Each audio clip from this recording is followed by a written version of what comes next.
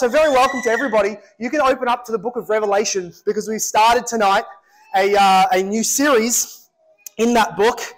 It's our habit and our practice because we believe that the most healthy, most biblical thing to do, we just go through books of the Bible at Hope Reformed Baptist Church. That's what we're going to be doing as Hope Gold Coast as well, going through books of the Bible, letting God speak in his context, in his order, as he does through the apostles' words. And so we've picked up in the book of Revelation. We're not going to do the whole book of Revelation. Some of you will sigh at that and say, you were really looking forward to it. Some of you are enormously relieved. We're not going to start a church plant on the book of Revelation, doing the whole thing. What we will do is we're going to do the first 3 chapters. The first chapter is an enormous, glorious picture of Jesus Christ in his resurrected, ascended, glorious, triumphant power. That's what we'll do this week and next week. And then we're going to go into the letters that Jesus writes through the Apostle John to the churches in Asia Minor back then in the 1st century.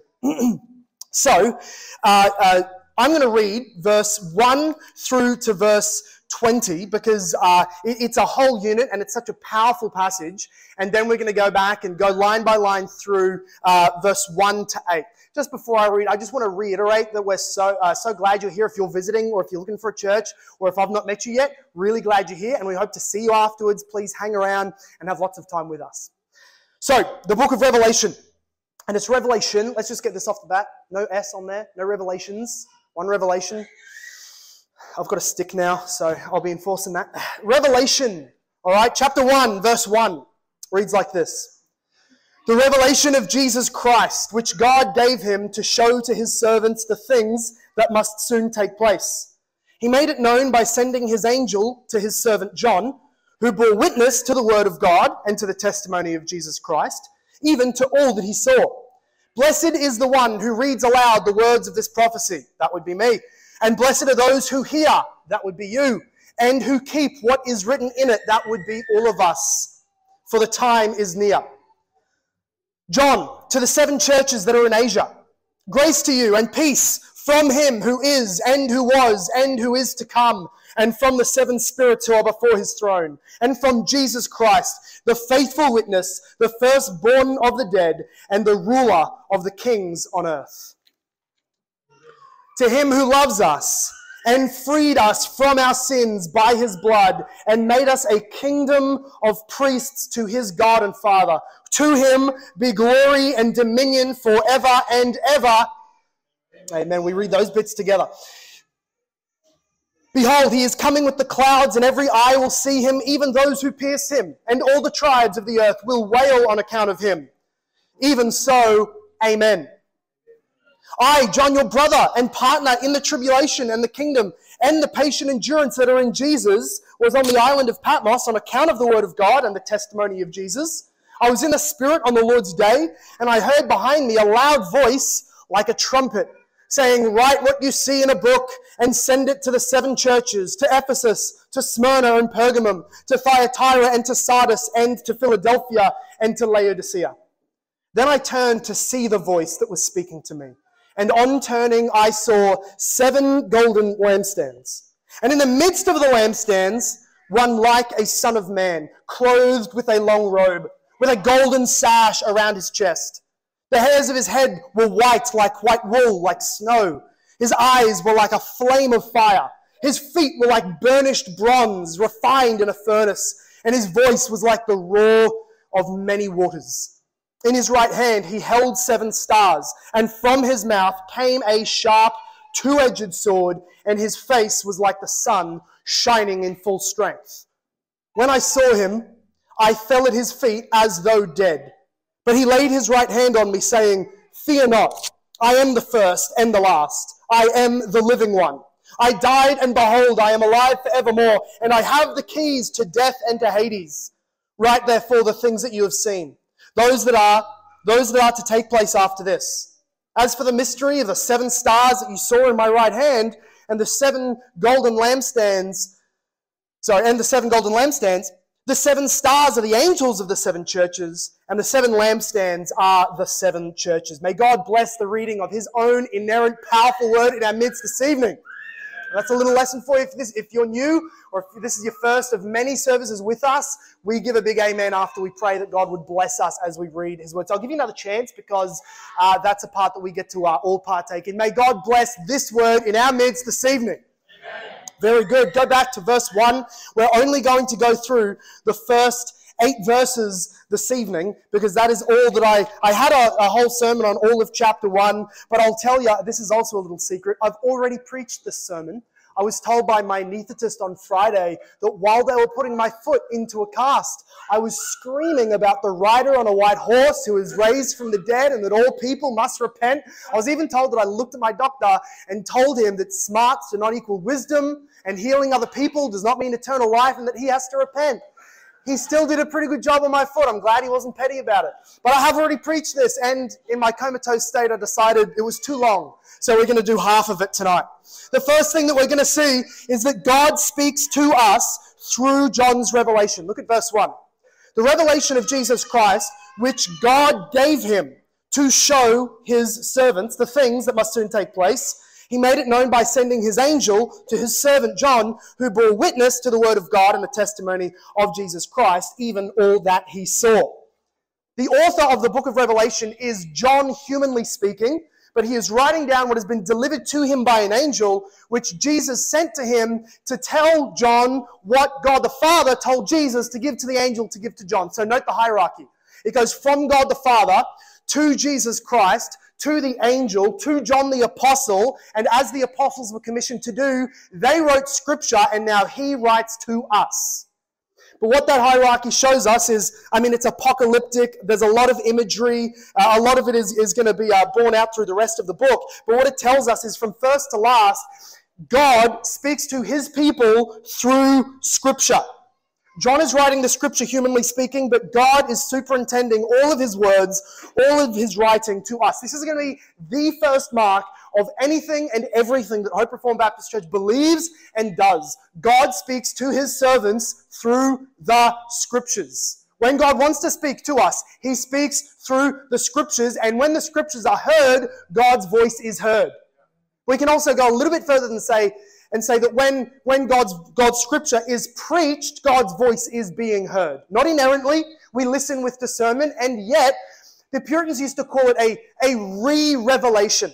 Scripture is revealed and written, and then it is re-revealed, as if you take a toy and you put a torch right up behind it, and it shines forth through. That happens again, this re-illumination through the preaching of God's words, which is the key mark and key command that we see Jesus give to his church.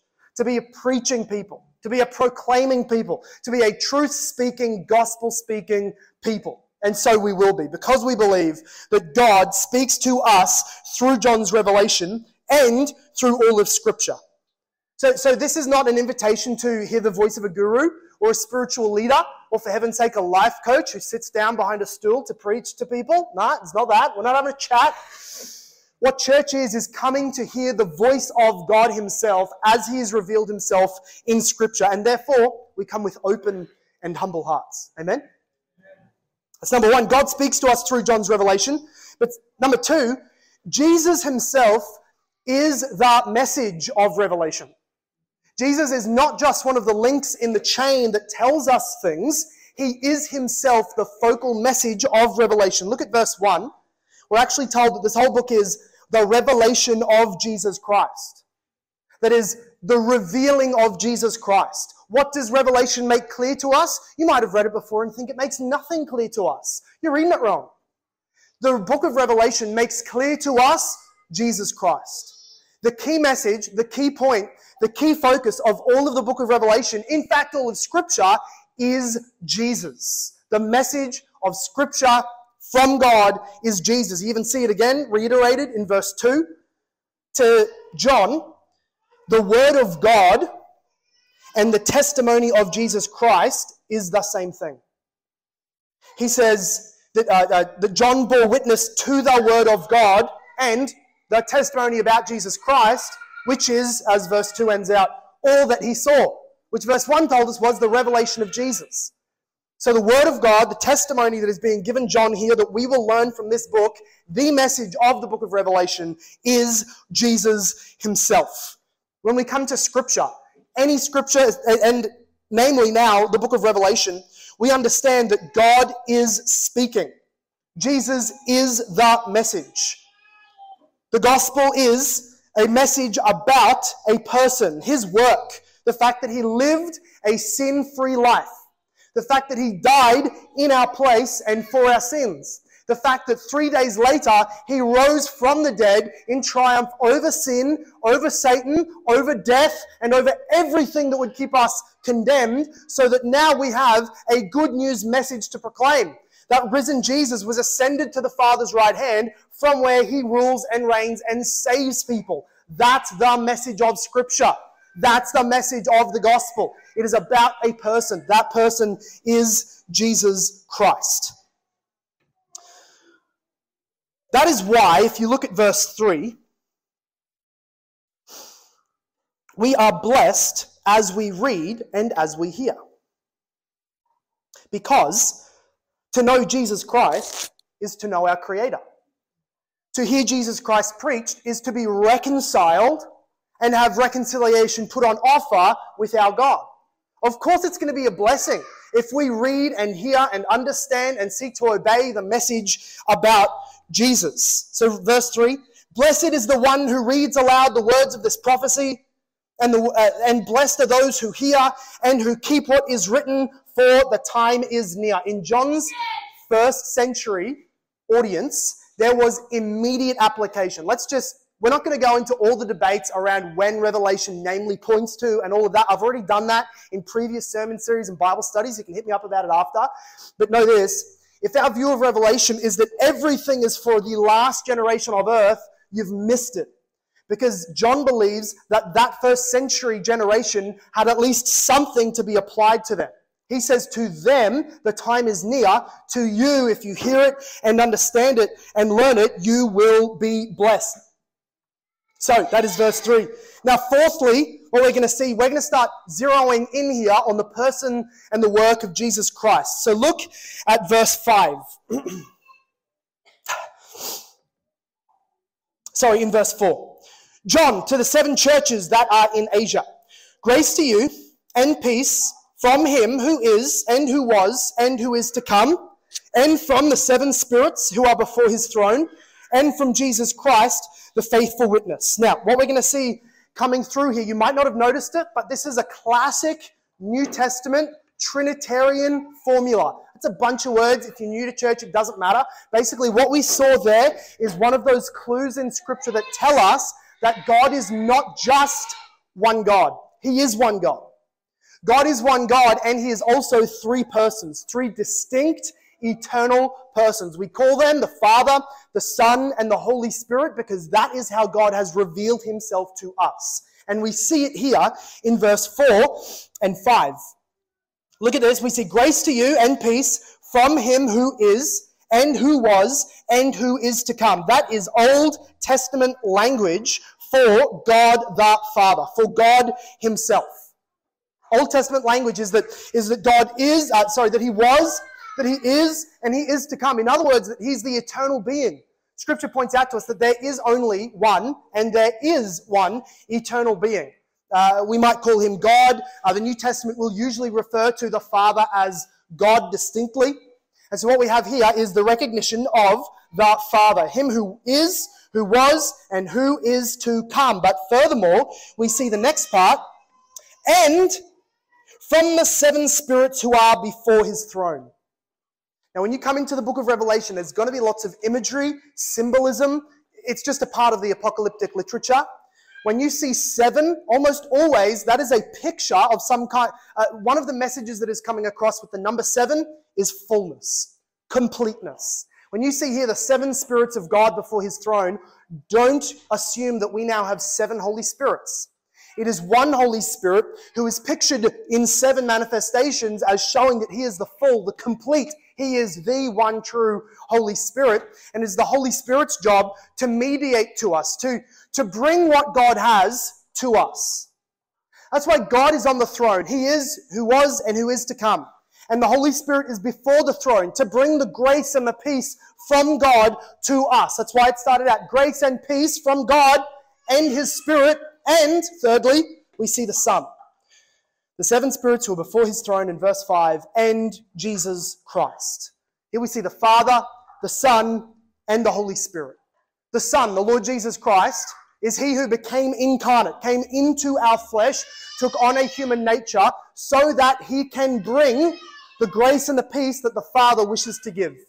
So that he can achieve for us the grace and the peace that the Holy Spirit would then apply to us. We see a Trinitarian God right here giving to us grace and peace through the message of Scripture, which is all about Jesus Christ. Are you tracking so far? So far, we have God, the Trinitarian God, on the throne, giving to us, human beings, rebels and sinners, though we are, grace and peace through the word about Jesus and his gospel. And now we start going a little bit deeper into this truth about Jesus himself. Before we move on, the seven churches here in verse 4, John is writing to the seven churches for Jesus. They are real seven churches. They're literal seven churches. There's physical first century seven churches, but because that number 7 has been picked, I think they're also symbolic of all of the churches, every church that would ever exist. And that's why we can start pulling application in the future weeks of what God says to them, because they are some symbolic of every church. God the Father, his Spirit, and his Son give grace and peace to every true church.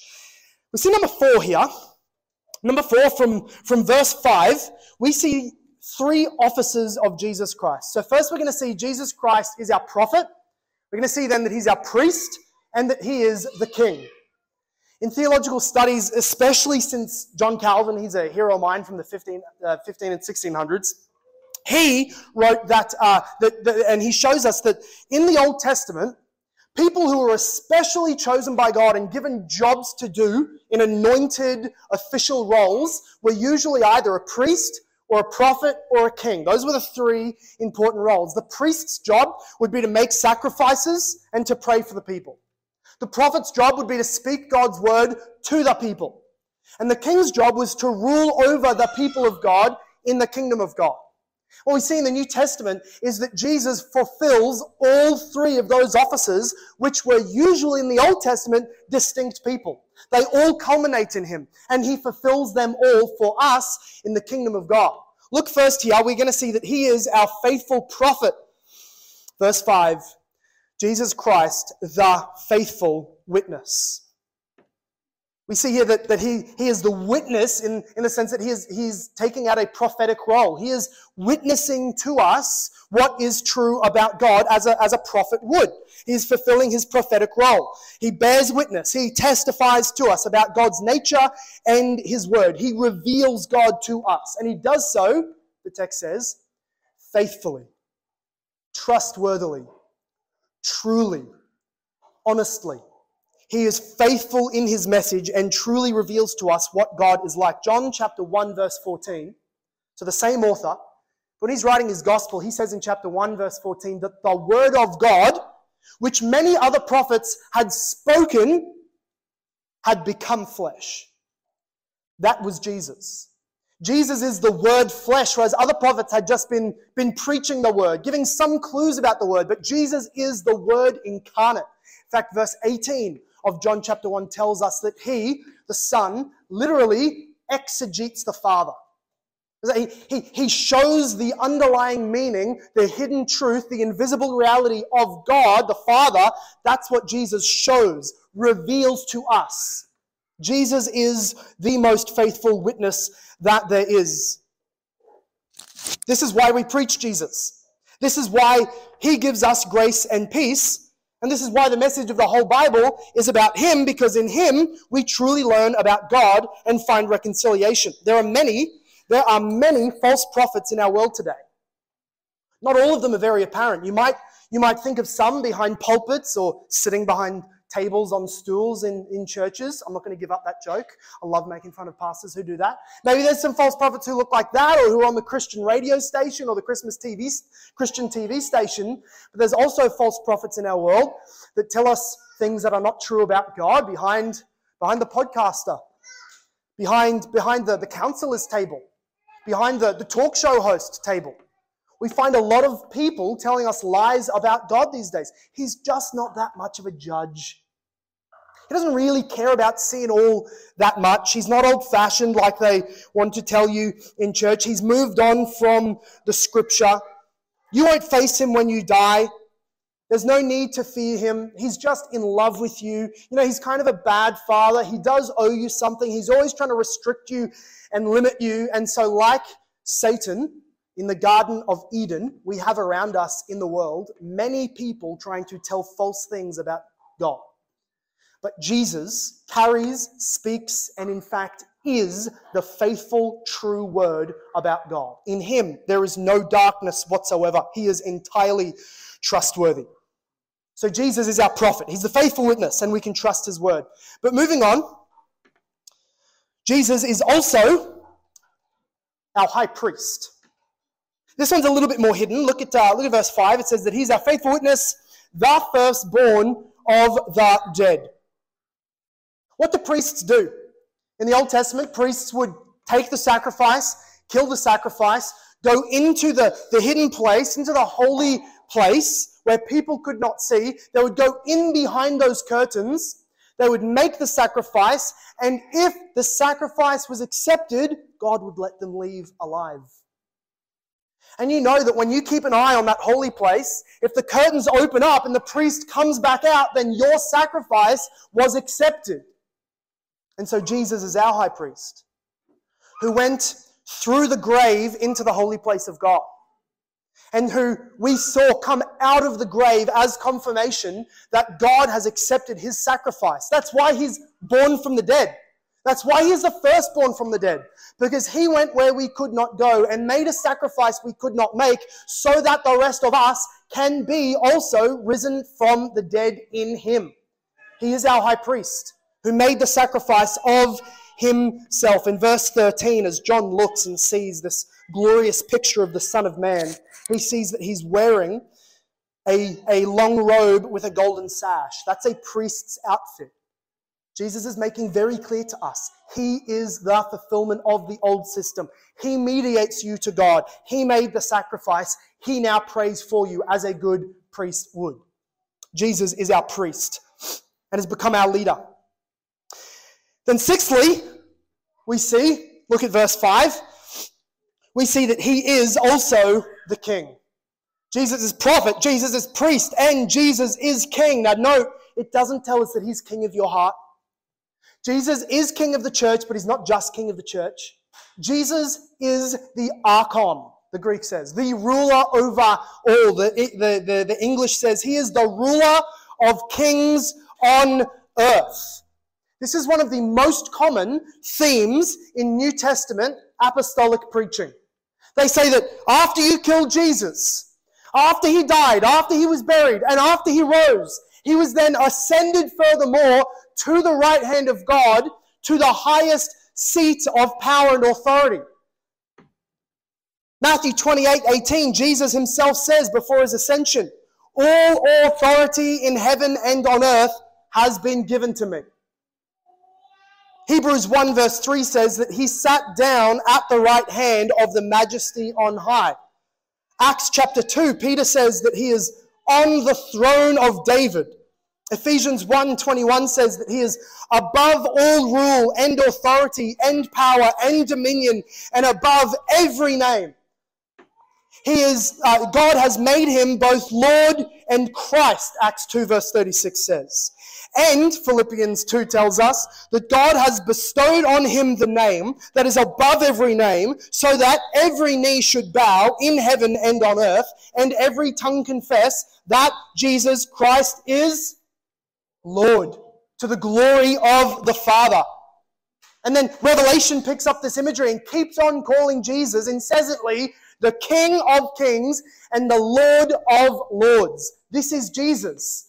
What an amazing comfort that would be if you're the persecuted church in the first century and you're trying to worship Jesus and you're trying to do the good works that he's given you to do, believe and obey the commandments of the apostles, hold fast to the gospel, never stop meeting together, and you have on your back, breathing down your neck, sharpening their swords, killing your children and your loved ones, the Roman army with thousands and thousands of legionnaires to capture you, chase you, and crucify you.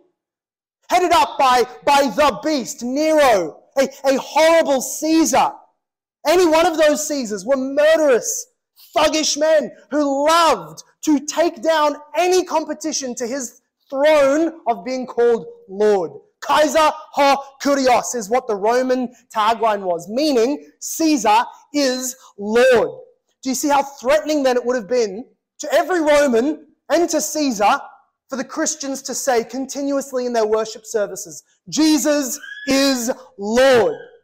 And for John to be encouraged with this message to take to the churches, Jesus is ruler of the kings on earth. There's not a single political person, ruler, governor, Caesar, that does what he does without giving ultimate accountability to the Lord Jesus Christ. There's not a single person in office or commanding the armies of Rome that will not be judged by the Lord Jesus Christ.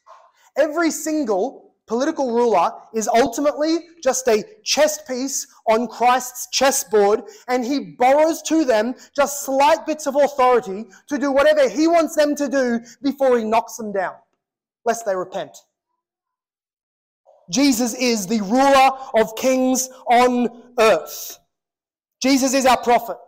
He is our high priest. And he is the king of the whole universe. Now, we need to now start asking as we move into verse 6, what did Jesus do? If Jesus is the message of the Bible that God would speak to us, if Jesus is the priest, the prophet, the king, the eternal God, he who is, was, and is to come, if that's him, what did he do in that role of priest, prophet, and king? He gave us, as we've already seen, grace and peace.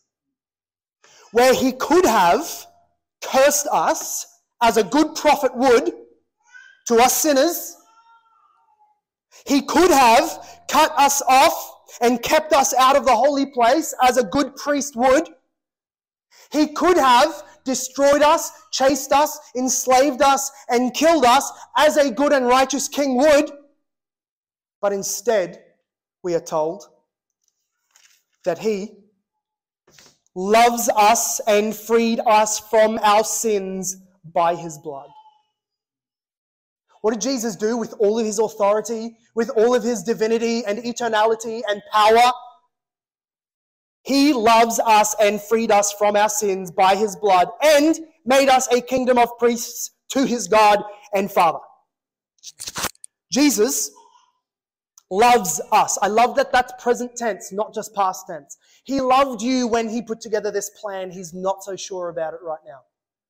He loves, present tense, loves to every generation that can read the scripture, loves us, who by nature are children of wrath, who by nature hate him and God and their law and his righteousness. To us who have been his enemies, he loves us and freed us from our sins. We were not just guilty because of our sins. We were definitely that. I want everybody to hear me very clearly that when the Bible talks about sins, it doesn't mean little mistakes, whoopsies, things that God wants to help us do better. Failing your ultimate potential. That's not sin. Sin is guilt. Sin is rebellion. Sin is something that condemns you. It's a crime against the King of all kings. And yet the Bible also fills in the picture a little bit more and says not only does it condemn you, sin also traps you. Like somebody who's caught in a bog, like in a thick tar, a big pool of pitch that you can't get out. And the faster and the harder that you struggle, the deeper you sink. And just to add to the analogy, imagine that the city's sewage is running into that pool. You're stuck. You're filthy. Not only is it hard to save you, nobody wants to. But Jesus has loved us and freed us from our sins. He has taken us up out of that and cleansed us, made us pure, made us holy. And he did it, the verse goes on to say, by his blood. That is, that he could not just rescue us and throw our sins under the carpet. He couldn't just rescue us as if we had fallen into a trap. We were guilty, and therefore we had the death penalty against us in God's law.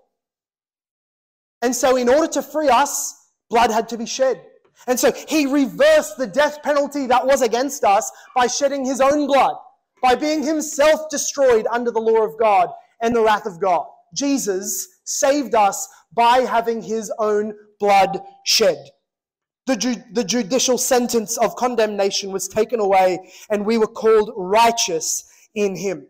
So in other words, if you want a summary of that, to answer the question, what did Jesus do in his role as prophet, priest, and king? The answer is, he established the church. That's what he did. Have you seen the church? Have you spent any time in the church? You think that the most glorious power ever to exist wanted to do something with his time, and he made this. People made from the dirt, still screwing up, still stuffing around, totally imperfect, and he puts his name on us and says, that's what I did with all of my power. But you just have to read till the end of the book, and you see that how Jesus sees us, where he's leading us, is a pure white bride coming to sit with an eternal bridegroom on a wedding day. Jesus, with all of his power, all of his prophetic role, priestly role, and kingly role, he established the church. Look at verse 6. He made us a kingdom of priests to his God and Father. Verse 9 of chapter 5, verse 9, they're singing, and they say to Jesus, you were slain, and by your blood you ransomed people for God from every tribe and every language and people and nation. And you have made them a kingdom of priests to our God, and they shall reign on the earth. You see that this is kind of a theme in the book of Revelation, that Jesus, by his blood, has made a kingdom of priests holy to himself. In other words, as the prophet, priest, and king, Jesus made us prophets, priests, and kings. He made us the kingdom. The church is most powerful when she knows her true identity. The church's identity is, like Christ, prophets, priests, and kings, as chapter 5 verse 10 just told me, ruling on the earth. We are ruling with Christ's authority on the earth. We are a kingdom because we apply his reign to all of life.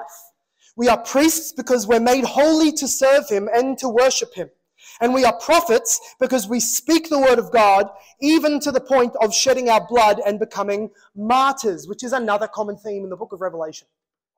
So what Jesus did with all of his power, with all of his glory as prophet, priest, and king, he made the church through his blood and made us like him, a people of prophets, of priests and kings. Number 8, we have 10. 10 points. I don't know if you're writing it down, if you're tracking with me, but we've got 10 points. We're up to number 8. So number 8 is that Jesus is worthy of all glory. Look at verse 6. He made us a kingdom of priests to his God and Father. To him be glory and dominion forever and ever. Amen. Jesus is objectively worthy of all glory because the book of Revelation keeps on pinning his glory. The reason he's worthy to receive that glory is because he obeyed his Father and came to this world and died for his people and purchased the kingdom of priests. He is worthy, therefore, to be praised, to be given all glory. From, first of all, the church, we should be giving that glory to him. That's the sense in which it's just said then. We say amen to that phrase. May he receive all glory and power and dominion. Yes, amen. From the church. In fact, chapter 5, verse 12, again, the church will say, worthy is the Lamb who was slain to receive power and wealth and wisdom and might and honor and glory and blessing. Verse 13 will say, to him who sits on the throne and to the Lamb be blessing and honor and glory and might forever and ever. So this is the song of the redeemed throughout the book of Revelation. Therefore, throughout the whole of church history, this is our theme. The song of the redeemed is, Christ's blood has redeemed me. I was a sinner. He was perfect. By his grace, he purchased me by his blood. There's a hymn that we love to sing in hope. It says on one of the last stanzas, ever since by faith I saw the stream, thy flowing wounds supply. Redeeming love has been my theme and shall be till I die. That's on Charles Spurgeon's gravestone. Redeeming love has been my theme and shall be till I die. Friends, the book of Revelation tells us it doesn't stop there. It's still our theme for all of eternity. From the church, Jesus is worthy of receiving glory and honor. But also from his enemies. Look at verse 7. Jesus will receive glory from the Father, even through his enemies. Verse 7. Behold, he's coming with the clouds, and every eye will see him, even those who pierced him. And all the tribes of the earth will wail on account of him. Even so, amen. What a hard thing to amen. The destruction of Christ's enemies, who are wailing, who are screaming for mercy, but they don't get it because they want mercy outside of Jesus. And there's no mercy outside of Jesus. Even through his enemies, Jesus will receive the glory by coming back and judging them. But look now also from the Father, because the question I want to ask is, who gave him that glory? Who gave Jesus all of this glory that the church is now singing to? Because in a true sense, we don't give Jesus any glory. I know I just said for like 5 minutes we should give Jesus glory, but in a true sense, we don't give him any glory. Just like you don't look at the Mona Lisa and give it any beauty, or look at the sunrise and give it any warmth just because your words say, wow, that's warm. Never happens. This is what we call ascribed glory. We look at Jesus and all that he has done for us in the gospel, and we ascribe glory to him. We say, you are glorious, you're worthy of glory, we praise you. Never makes him more glorious. He is objectively glorious whether you realize it or not, because the Father has given to him that glory. He who was and is to come gave to Jesus all of that glory. Therefore, he has it, whether we recognize it or not. The message of the gospel, friends, and maybe you're not a Christian yet, the message of the gospel is not, I hope you think Jesus is worth your time. Please make him your Lord. He would love to increase his empire a little bit, and if you can come to his team, he sure would be happy. The message of the gospel is a proclamation and a demand. Jesus is Lord. He did die, he did rise, he now commands, repent or perish as one of his enemies. But come, because it's the day of salvation. It is the glorious, joyful day to be saved, not to run. God gave him that glory, as Daniel 7, which that picture of the Son of Man riding on clouds is foretelling, but we don't have time to go there. Because God has glorified Jesus with all dominion, we are therefore to recognize it and praise his glory and his kingdom. Number 9, God is the only one controlling history. Look at verse 8. Christians need to know this today. We put a lot of hope in politicians, we put a lot of hope in different programs, we put a lot of hope or lose a lot of hope because we're just not sure about what history holds. God is the only one who controls every single detail of history. Verse 8, I am the Alpha and the Omega, says the Lord God. Our focus has gone from Jesus, the Lamb, the Son, to God, the Father, who is and who was and who is to come, the Almighty. These are Old Testament language phrases for God, for the Father. And he also throws in a Greek phrase. He starts out by saying, I am, that's already a clue of the Hebrew name for God. I am Yahweh. I am the Alpha and the Omega. The reason the application for this point is that God controls history is because the Greeks, their alphabet went from Alpha all the way down to Omega, but also in their philosophy they believed that there was a Big Bang type moment, an alpha point of all history, when all creation, when all meaning, when all logic, when all purpose exploded or began, and there will be an omega point. And for you to know why we're here, and for you to tap into the most wisdom, and for you to be the best person you can be in this universe, you need to understand what that omega point is, so that alpha point is, And you need to understand where it's going to the omega point and align yourself with it. It's in other words saying all the details and all the purpose of all of history, the Alpha and the Omega. And God says, that is me. I am the point that began it all. I am the point that it all comes to. It is all about God, and God fixes our attention to the Lord Jesus Christ. But he uses another phrase. He says, who is and who was and who is to come, which is again an Old Testament language for God. In other words, to say that he always has been, he is currently ruling, and yet there's something future to come. He will come furthermore. He will accomplish all of his purposes in history. This is a necessary reminder for the church. God has utter, complete sovereignty and control. Nothing's random. There's not a single thing called luck in this world. Nothing's happenstance. There's not even a coincidence. History is the battle campaign of our victorious God leading the church militantly on to victory. Only a sovereign God can comfort his church the way that God comforts his people in the book of Revelation. Only a church who believes in the sovereignty of God can take comfort in those promises. As we look out on the scary prospects, the enemies, the things that would stand against us, the hurdles to a small church that's starting out even like ours, we would say all those things are against us, but who can be against us if God is for us? For he is and was and is to come. He is the Almighty. So lastly, and to close, you owe Jesus your trust and repentance. God, in summary, God speaks to his people. He speaks to us through the Bible, which is all about Jesus. And Jesus died for us, rose for us, now reigns and rules for us as the prophet, priest, and king.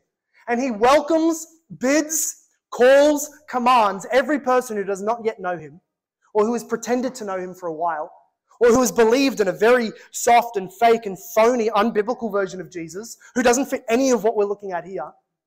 He commands you to repent from your sin, living a life away from him, trying to find satisfaction and meaning away from him. There's no mercy there. There's no true joy there. There is only judgment. Come back to him. You owe him your repentance, which is to lay down your arms and call him your Lord. And you owe him your trust. He is the faithful witness. He is the true prophet, priest, and king who can and will save all those who come to God through him. Let's pray.